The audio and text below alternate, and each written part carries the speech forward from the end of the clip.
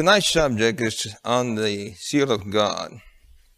And I remember when I first got my degree, a bachelor's degree, that it was not official until it had a seal. Seals are very important in making documents official. Let's pray together. Heavenly Father, we are grateful for your help. We thank you for the privilege we have to study thy word. And we pray that you'll put your hand over the equipment that will work. And thank you for hearing us in Jesus' name. Amen. So let's turn to the Bible, to the book of Revelation, chapter 7. The book of Revelation, chapter 7, we find there the appeal or the call of three angels that are flying through the midst of heaven, the four angels holding back the winds of strife that are about to blow upon the earth. And the appeal is to hold back the winds until the servants of our God are sealed in their foreheads. In what? In their foreheads. And so it begins with the actual call. It begins with the verse 3 saying, "Hurt not the earth, neither the sea, nor the trees, till we have sealed the servants of our God in their foreheads." Now, it's interesting that these angels holding back the winds are being admonished to hold it until people are being sealed, which means then that this is happening at a time when decisions are being made either for life or for death. Most of the time when you look at Revelation, unless you understand it correctly, it seems like an angry God. And it is true that God appears to be angry, just like any parent would be angry if they thought that somebody was taking advantage of their children who could not defend themselves. Is that true? I know that I've seen parents with their tears hot because their child was lost. And there are people who were aware that there was a need, but did nothing about it.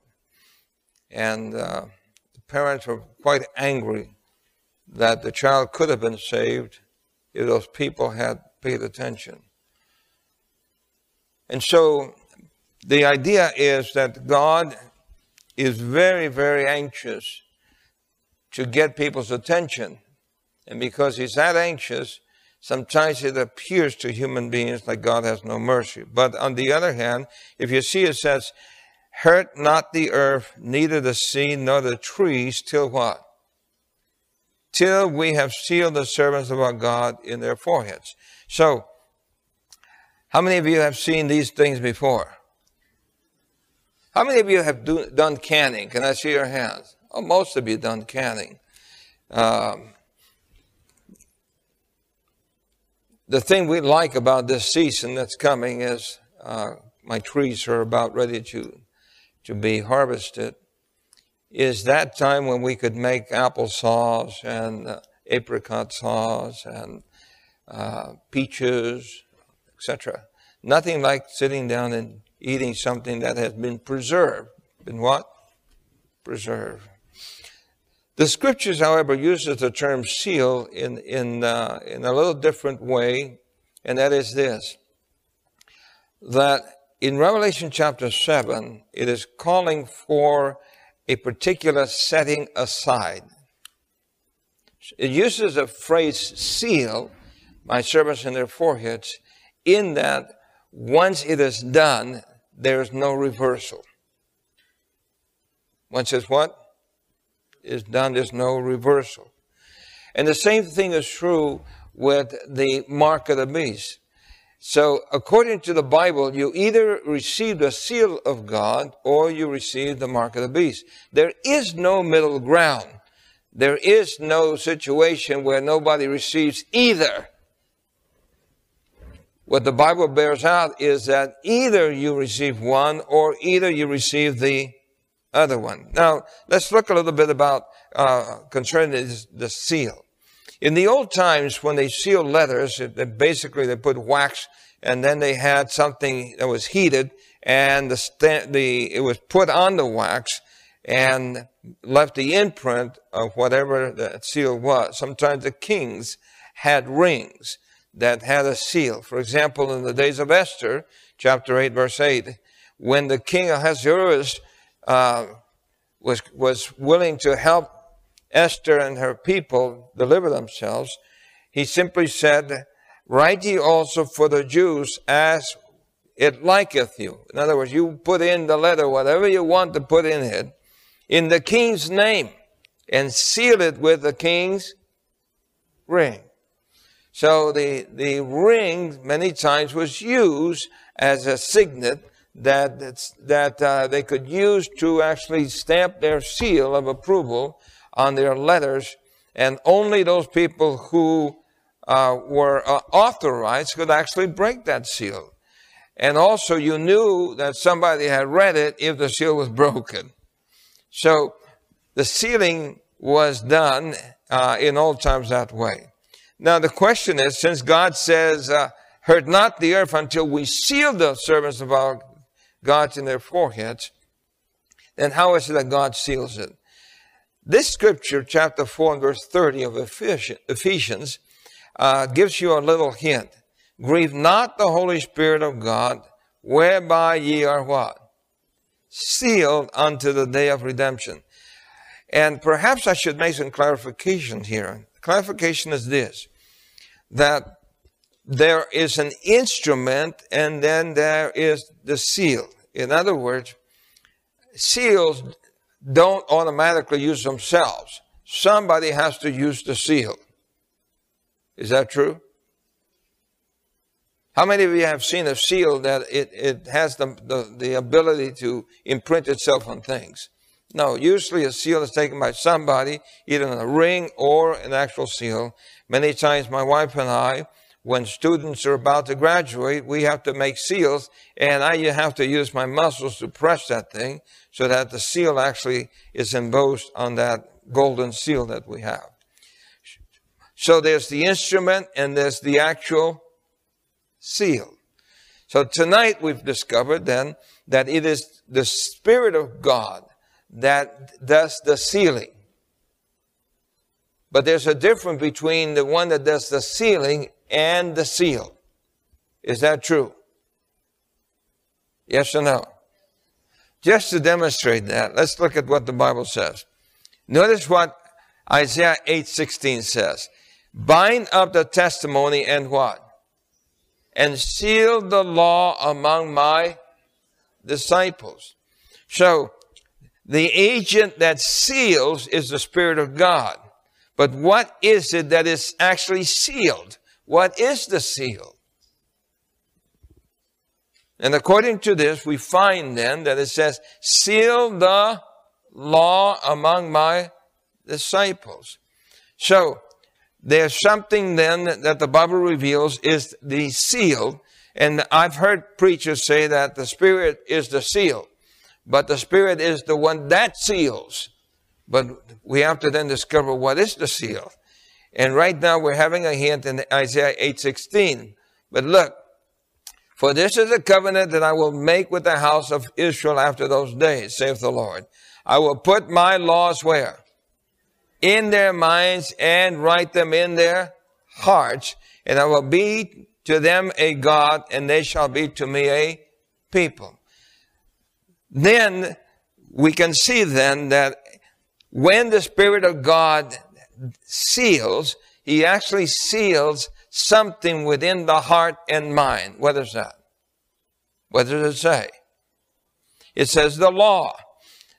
And what it's not that you get a stamp on your forehead, as a lot of people think. How many of you have heard people say that you get some kind of stamp on your forehead that everybody can see. Have you heard that before? Yes, I've heard preachers even say that all of us are going to get a chip. We're going to get a what? A chip is going to be implanted in you so that you can be identified. To be honest with you, you don't need a chip any longer. All you have to do is have a cell phone. Have a what? Cell phone. If you have a cell phone, even if you turn it off, as long as it's by you, they can find you. Did you hear what I said?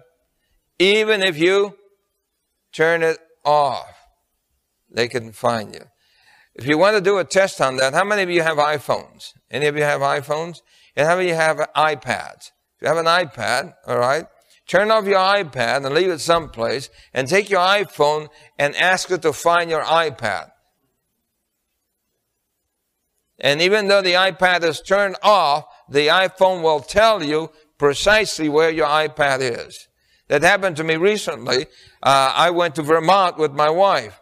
And she left her iPad someplace. She thought maybe she lost it on the plane.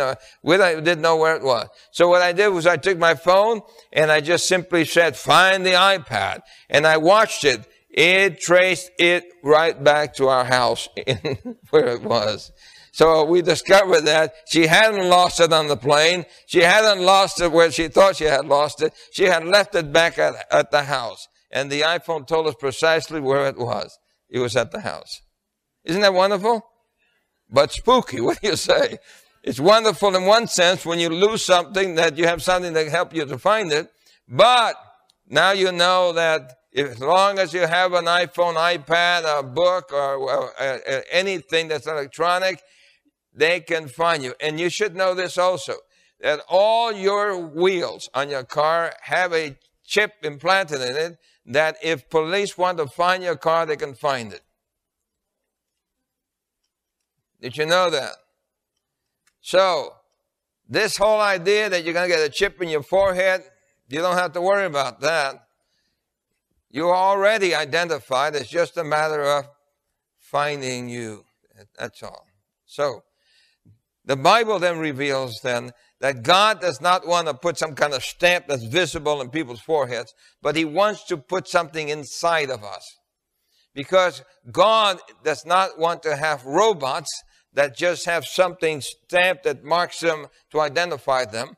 God wants us to develop a character that's Christ-like, and that character is basically summarized in the Ten Commandments.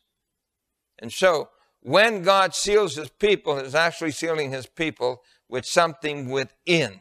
Where? Within.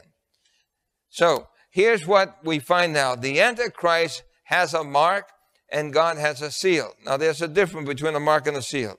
I stood upon the sand of the sea and saw a beast rise up out of the sea, having 7 heads and 10 horns, and upon his horns 10 crowns, upon his head the name of blasphemy, and that no man might buy or sell, save he that had the mark or the name of the beast or the number of his name. So, if you look at this, you can see that it is 1 or 2 or 3. Notice it says, save he that had the what? Mark, or what else? The name, or what else? The number. So when people say you're going to have a chip on your forehead, it's not supported by the Bible. The Bible doesn't say you're going to get a chip on your forehead. It says that 1 of 3 ways you will be identified as a worshiper of the beast. But there's only one way that you can be identified as a worshiper of the Creator. One thing that identifies you. So what is the central issue? The central issue is a system that has lifted up itself and has supplanted the truth of God and the Savior, Jesus Christ.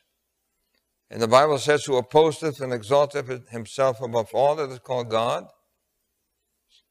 or that is worship, so that he as God sitteth in the temple of God, showing himself that he is God. And all that dwell upon the earth shall worship him, whose names are not written in the book of life of the Lamb slain from the foundation of the world. One or the other. Do you see that? That is why Jesus said that there are only two roads. How many? Two roads. One that leads to heaven and one that leads to destruction. Straight and narrow is the way, and broad is the way that leads to destruction. One or the other. I saw another angel fly in the midst of heaven, having the everlasting gospel to preach unto them that dwell on the earth, and to every nation, kindred, and tongue, and people. Saying with a loud voice, do what? Fear God, give glory to Him, for the hour of His judgment has come. And do what? And worship Him that made heaven and the earth and the sea and the fountains of waters. Today then, you have a choice. You can worship whatever man has made, or you can worship what God has declared for you to worship. And according to the scriptures, you should worship Him. Paul wrote about this yielding idea in this verse.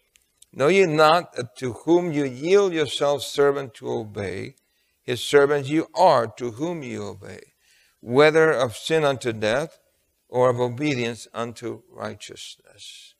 It is the way that you live, it is what you believe that sets you on one side or places you on the other side.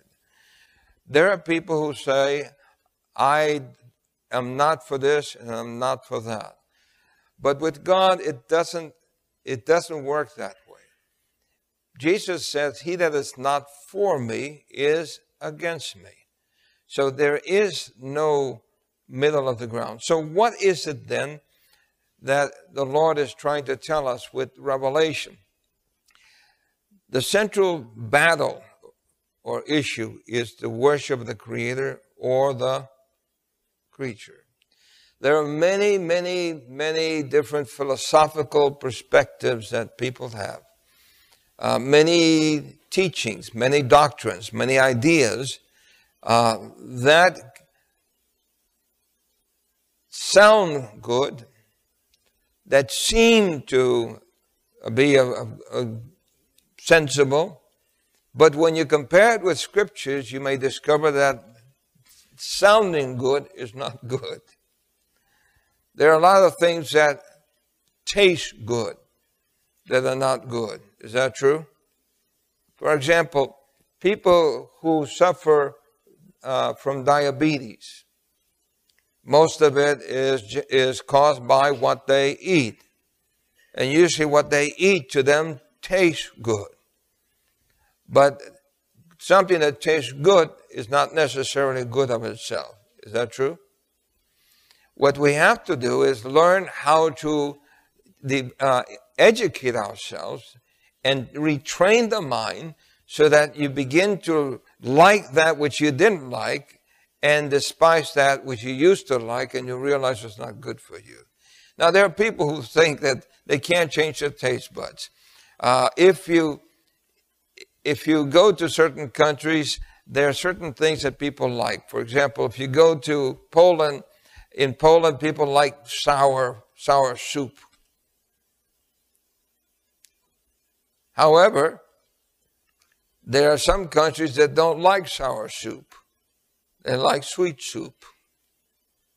But if you get used to it, the person who likes sour soup does not like sweet soup. And the person that likes sweet soup does not like sour soup. So where's the problem? The problem is simply in the what? The taste buds, the way you were trained. And when it comes to religion, it's the same thing. If you were brought up with a certain perspective in your religious life, you are so used to that it places you in a comfort zone. But that comfort zone may not necessarily be the right direction. But if you're comfortable in it, you are happy in it, and you feel satisfied. And then if somebody suggests that you need to change, well, there's war declared, because you are not about to change. I had a person who said to me, when I first became a believer, I went to my friend. His name was Pepe. And I went to tell him how God had delivered me and saved me from all the stuff that we had been into together as adolescents. And when he heard me talking about that I had become a believer in what he considered to be a Protestant, because we were both Catholic, I remember that he bit his finger. He used to bite it. When he would get angry, he would bite his finger, and he had a huge callus on his finger from biting his finger. So when he heard that I had changed religion, as far as he was concerned, he bit his finger so hard, he was actually shaking like that. And then he took his fist and he pounded it on his kitchen table and broke it in half. That's how angry he was. And then he said to me, I was born a Catholic and I'll die a Catholic. Get out of my house. I couldn't believe it. We were buddies. We were what? We were buddies. And all of a sudden, we were enemies. I hadn't declared war, but he had. Why? Because he was brought up in a certain way, and he believed that even though he was immoral, and even though he was a wicked person, that he was born a certain way, and he was going to stay that way. Well, unfortunately for him, his way never helped him. About 10 years later, he was in serious trouble. And how he found me, I don't know. But he called me up, begging for help. There are ways that the Bible says, seemeth right unto a man, but the ways thereof are the ways of death. Now, let's consider a little bit here about this particular worship issue. I've already discussed with you concerning Christ as being the Creator. And the reason why this is important is because most people do not understand or don't know that Jesus was the one who put things together on this earth. Many times they believe that Jesus was just born as a nice young boy who grew up as a nice young man, and he was such a wonderful person, and finally he was killed and died. But the reality is that we're not dealing with a mere human being. We're dealing with a divine being. A what? A divine being. Christ was divine. Let me give you some text to demonstrate that. You remember in the beginning was the Word, and the Word was with God, and the Word was God. The same was in the beginning with God. Then it says, all things were made by who? By Him. Now some people get confused about that. They say, all things were made by God. But notice verse 10. It says, He was in the world, and the world was made by Him, and the world knew Him what? Knew Him not. So who was the Creator? Why, it was Jesus. Where was Jesus? In the beginning.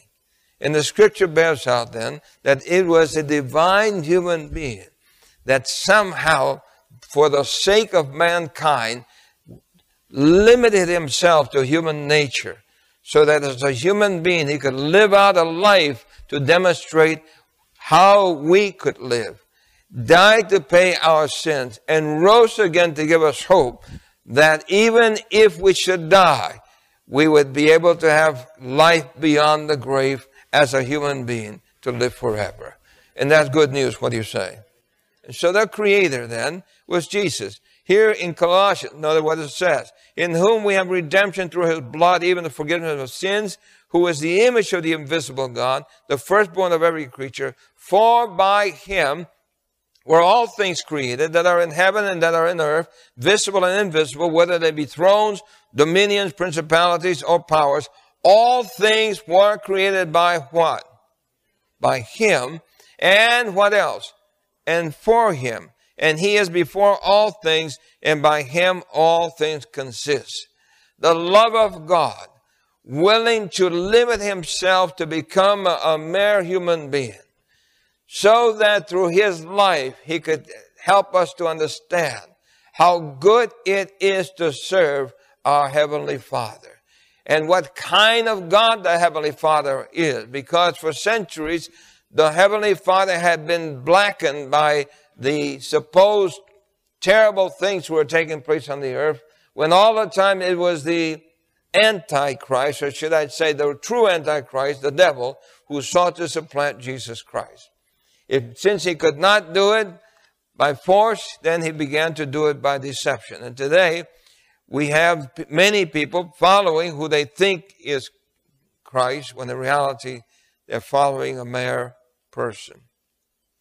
God, who at sundry times, and in divers manners spake in times past unto the fathers by the prophets, have in these last days spoken unto us by whom? By his Son, whom he have appointed heir of all things, by whom also he made the what? The worlds. So who is the Creator? It is Jesus. So Revelation then is a battle revealed concerning that which is seeking to supplant the one who not only is our God, not only was he our Creator, but our Redeemer and our hope of eternal life. And so the enemy is seeking to supplant it, but Christ is still revealing himself in love to mankind to help them realize that there's one true way of salvation. And how do we identify ourselves with him is what this is revealing. Notice then that he is the what? The lawgiver. The 10 Commandments were not given by the Father. The 10 Commandments were written by the finger of Jesus Christ. Now that may be news to you, but let me just share some things with you. In John 14, Jesus said, if you love me, do what? Keep my commandments. And he was quoting from the 2nd commandment, where it says, showing mercy unto thousands of them that love me and keep my what? My commandments. Jesus was actually claiming himself to be the lawgiver. Then, of course, for the Lord is our judge, the Lord is our lawgiver, the Lord is our king. He will what? He will save us. Isaiah 33, verse 22. And in 1 Corinthians chapter 10, notice what it says. Moreover, brethren, I will not that you should be ignorant how that all of our fathers were under the cloud, all passed through the sea, and were all baptized unto Moses in the cloud and in the sea, and did all eat the same spiritual meat, and did all drink the same spiritual drink, for they drank of that spiritual rock that what? That followed them, and that rock was Christ. Did you know that the one who was in the pillar of fire by night and the pillar of cloud by day, did you know that that was the Lord and Savior Jesus Christ? How many of you knew that? How many of you did not know that? How many of you don't want to admit that you didn't know it? But it's all right, folks. Listen, we come to a place where we must know the truth, because it is the truth that sets you free. And so, Jesus then, the rock, the Bible then predicted that the law that Jesus inscribed in stone to demonstrate that he was the God that gave those laws, and that those laws pointed to him, the enemy then sought to change those laws or get rid of them, either one or the other. The Bible then predicted the attempt to change that law, and we find then in it says, and shall intend to change the times and laws. And so there was an effort. The Bible says, who opposed and exalted himself above all that is called God or that is worshipped, so that he, as God, sitteth in the temple of God, showing himself that he is God. So have his laws been changed? Let's look at them. The 10 Commandments. Here's what the 10 Commandments look like. This is an abbreviated law. A what? Abbreviated law. The first, you shall have no other gods before me. The second, you shall make no other gods, neither in heaven above, or in the earth beneath, and the waters under the earth. But this one just simply says, you shall not make yourself a carved image. You shall not bow down to them nor serve them.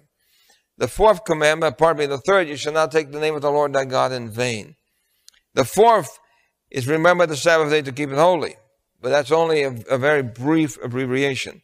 Honor your father and your mother. You shall not commit adultery. You shall not steal. You shall not bear false witness.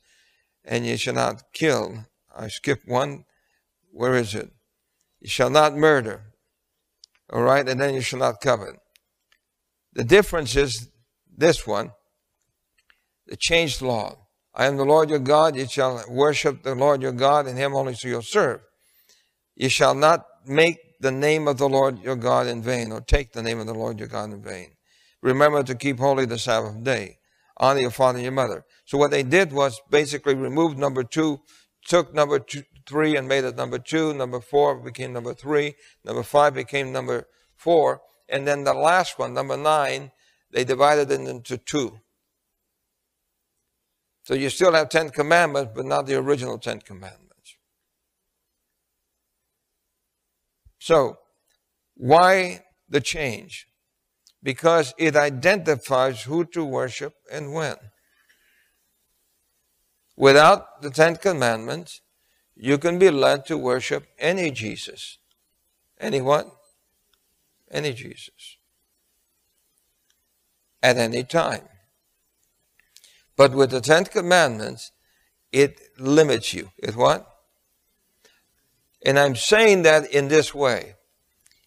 Many times, as parents, we will try to keep our children from going beyond where they can get hurt. Is that true? Is that true, yes or no?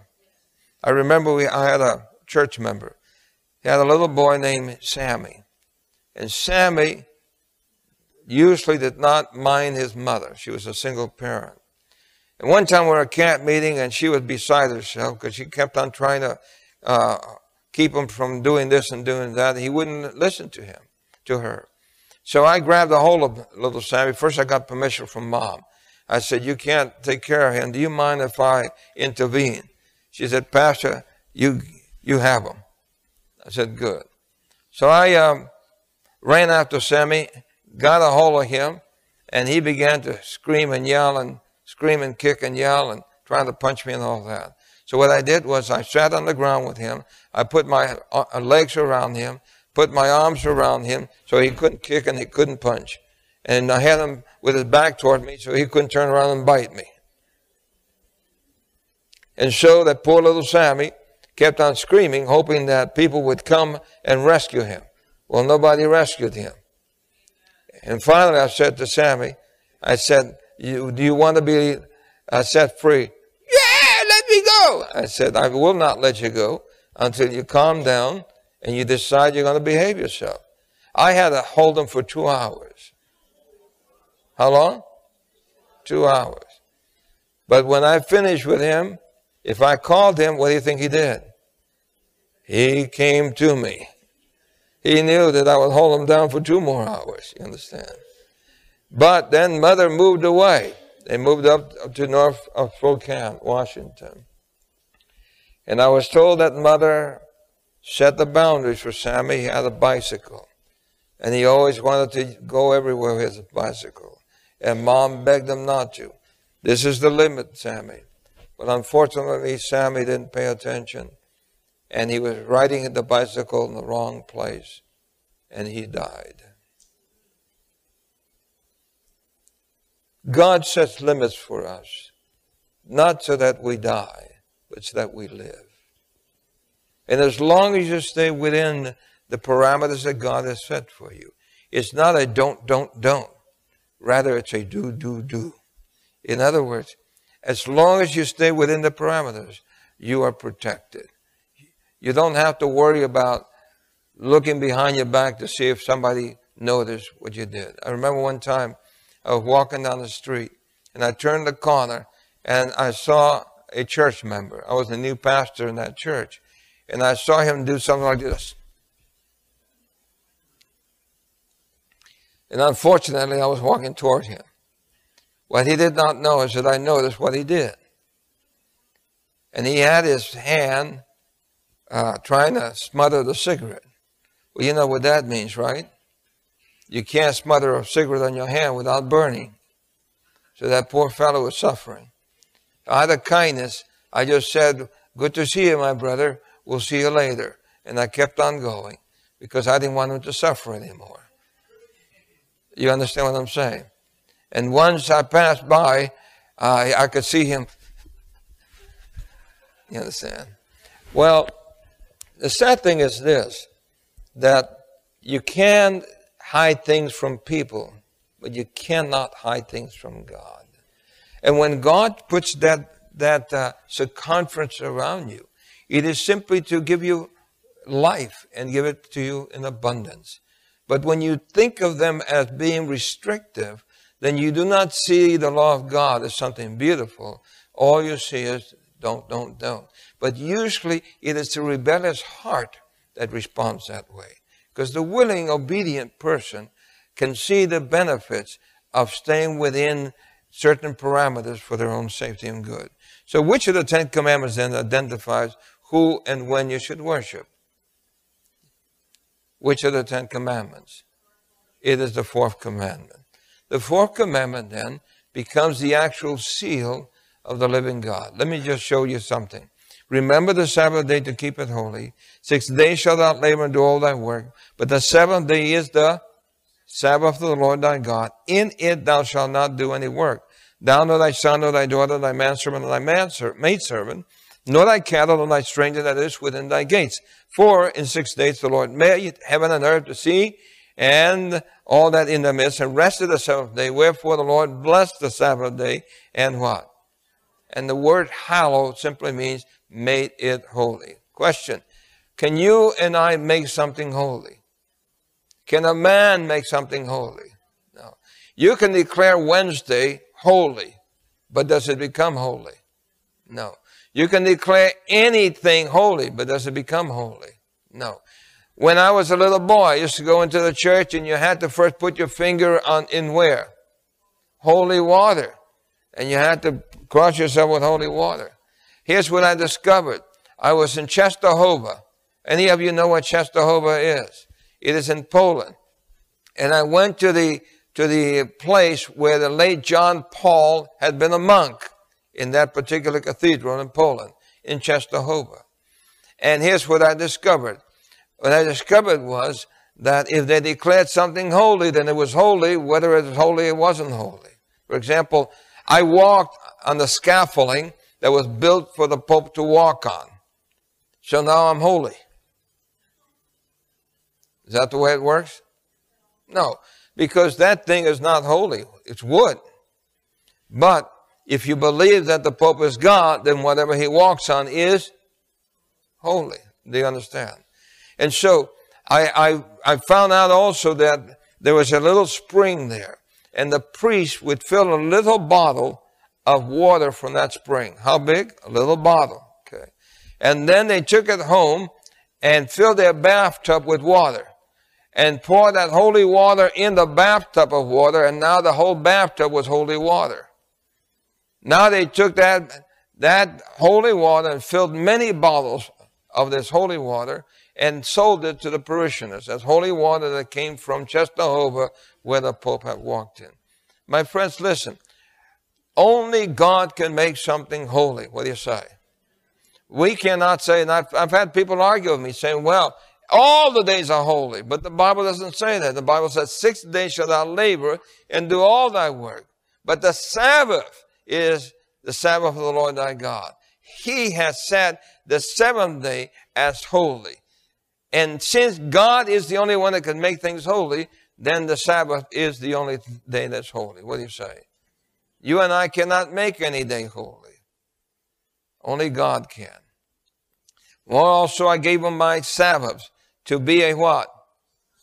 A sign between me and them, that they might know that I am the Lord that makes them holy, sanctifieth them.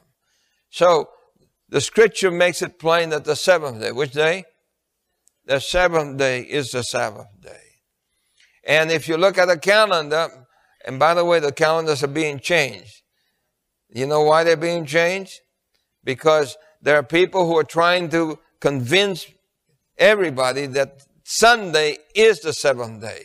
The reason for that is that if you read the Bible, you discover that it's the 7th day you should keep.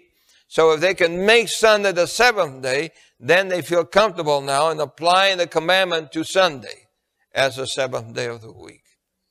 But you and I know that Sunday is not the 7th day of the week. The Bible calls it the first day. Now, how do I know that?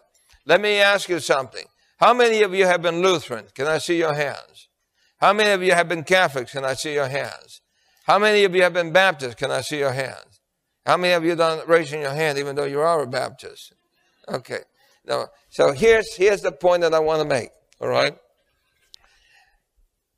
All of us who have come from a perspective where Sunday is holy believe that Sunday is the seventh day, but yet we confuse ourselves because when it comes to Easter, we celebrate Sunday as a resurrection day.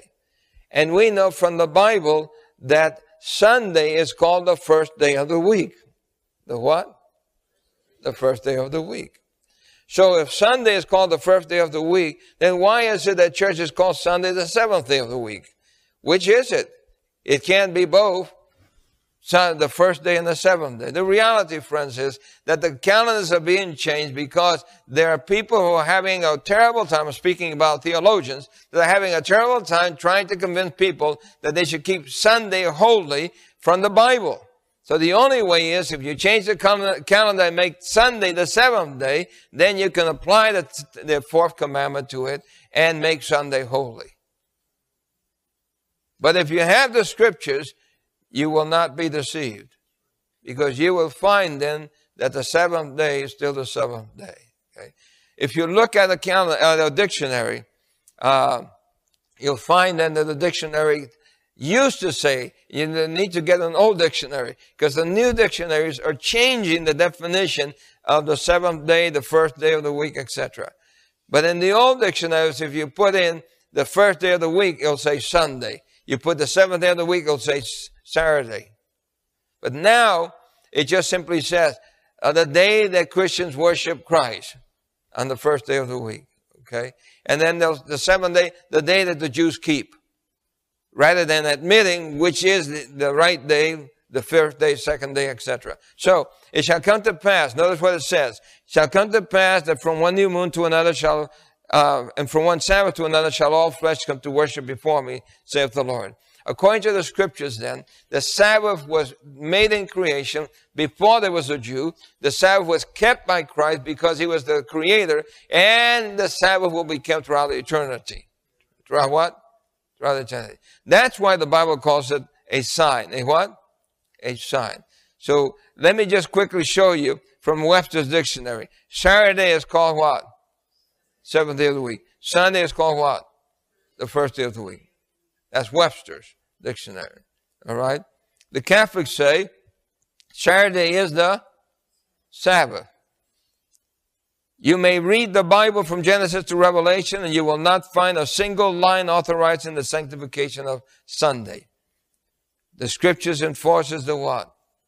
The religious observance of Saturday. Listen. According to the scriptures then, since the seal of God is that which is written in the heart, you desire then to obey your Savior because you love him. Because you what? You love him.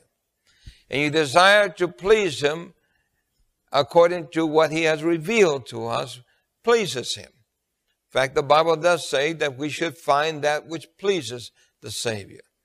So, since Sabbath is the seal of God, you can understand then that the counterpart of the Sabbath would be the first day of the week, which is the day that most of the world is using to worship God. Some people feel like, well, the majority should be right. But in this particular case, the majority is not right. The majority is wrong. It has been led astray. Because ultimately, this is what's going to happen, folks. Sooner or later, right now there are blue laws in all of the states in the U.S. But sooner or later, Sunday will become an enforced law in the United States and in the world. And when that happens, then you will not be able to buy or sell unless you keep Sunday. That's why it says, unless they have the mark of the beast. And so the time will come when that will happen, and it's not too far off. I went with my wife to Texas On Sunday, we were hungry. So we went to a grocery store, like a Safeway. And we went in there and picked some avocados and some bread. And then we got a knife to cut the avocados so that when we could slice it and put it on the bread. So when we got to the counter, we placed the items there. And the lady immediately took the knife and put it aside. And I said, well, wait a minute, lady. I want to buy that knife. She said, you can't buy that knife. I said, why? Is it very expensive? She said, no. In this state, it's a blue law. You cannot buy that on Sunday. So I said, but I needed to cut my avocado. She said, I'm sorry, mister. You cannot buy your knife on Sunday. You can buy the avocado, you can buy the bread, but you cannot buy the knife. I thought, well, this is quite interesting. And so we are being led step by step to a situation where the majority of religious entities will join together, as there now are. For example, it was not long before the Lutherans just joined back with the Catholic Church. Did you know that? Yes or no? Those of you who raised your hand. Yes, the Lutherans have signed an agreement to become part again of the Catholic Church. And so there's a movement to reunite all the churches under one. And it's happening as we are speaking. And the reality, friends, is that you and I will have to make a choice whether or not we will yield to man's dictates or yield to God's plan. Suppose you and I were to finally get to the day of the judgment. And God would say to me, Louis Torres, why did you go to church on Saturday? I would have to say, Lord, number one, in creation, you set it aside and you yourself rested on that day. Then Adam kept it with you. Then all those descendants of Adam who were faithful kept the commandments. It even says, Lord, that Abraham kept the commandments, the statutes, my judgments, and my laws. Jacob kept the commandments. Joseph kept the commandments. That's why you said to that woman, how can I commit the sin against God? Then you inscribed it in tables of stone. And you gave the manna 6 days to the Jews except for the Sabbath. And on the Sabbath, the manna did not spoil. But if they gathered it on any other day more than they should gather, then it turned to worms. Then all through the Old Testament, from the time of Moses on, all the faithful always kept the Sabbath, Saturday. Then you yourself came to this earth and you lived it. And it says, according to your custom, you went to the synagogue on Sabbath. Your disciples, you taught them by example. When you died, that the ladies that could not anoint your body because they were honoring you on the Sabbath. Paul kept the Sabbath. Peter kept the Sabbath. All of these people kept the Sabbath. And finally in Revelation you said that those who worship you are the commandment-keeping people. So Lord, the reason why I kept Saturday is because of all the examples that I have found in your Bible, they all kept Saturday as a Sabbath. Now suppose then he turns to you and you're a Sunday keeper. And he says to you, John, why did you go to church on Sunday? Tell me, who in the Bible will you find as your example? Who? You will not find one example. Your Lord has given you an example. God has given us the Sabbath to keep, to show that we believe that He is our Creator, our God, and our Lord. And I'm thankful that God has made it clear. What do you say? And so tonight, I'm going to appeal to you to consider strongly who you're following. It is not by your profession. It is by your living. Jesus says, by their fruits you shall know them. If you will follow the Lord, then He will write the law in your heart and in your mind, and you will worship Him. Let's pray.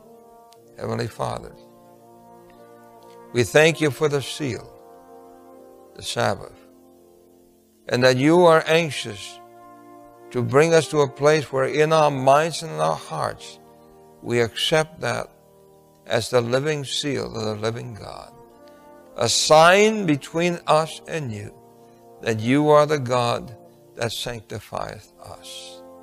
Oh God, help us to be true to You as You have been true to us. We pray it in Jesus' name. Amen.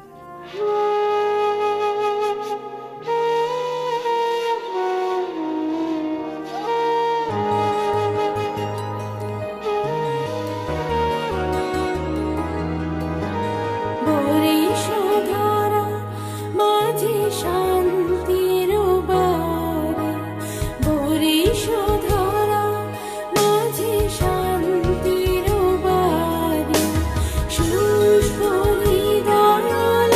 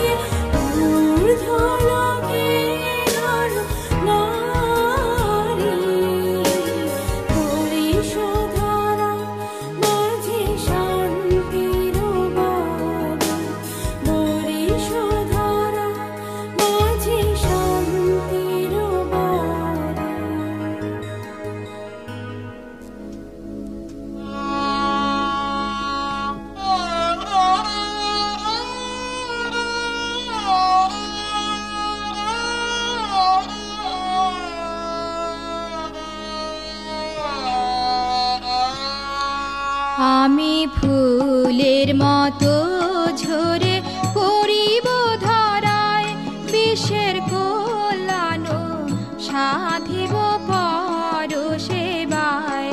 আমি ফুলের মতো ঝরে পড়িব ধরায়, বিশ্বের কল্যাণ সাধিব পরসেবায়। আমি ফুলের মতো ঝরে পড়িব ধরায়।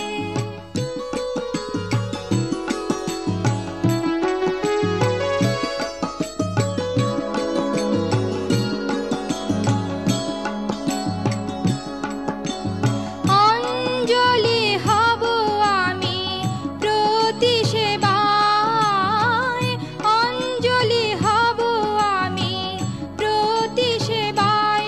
দিব অম্লানে হেসে মোরে লাগে যেথায়, দিব অম্লানে হেসে মোরে লাগে যেথায়। আমি ফুলের মতো ঝরে পড়িব ধরায়, বিশ্বের কল্যাণ সাধিব পরসেবায়। আমি ফুলের মতো ঝরে পড়িব ধরায়।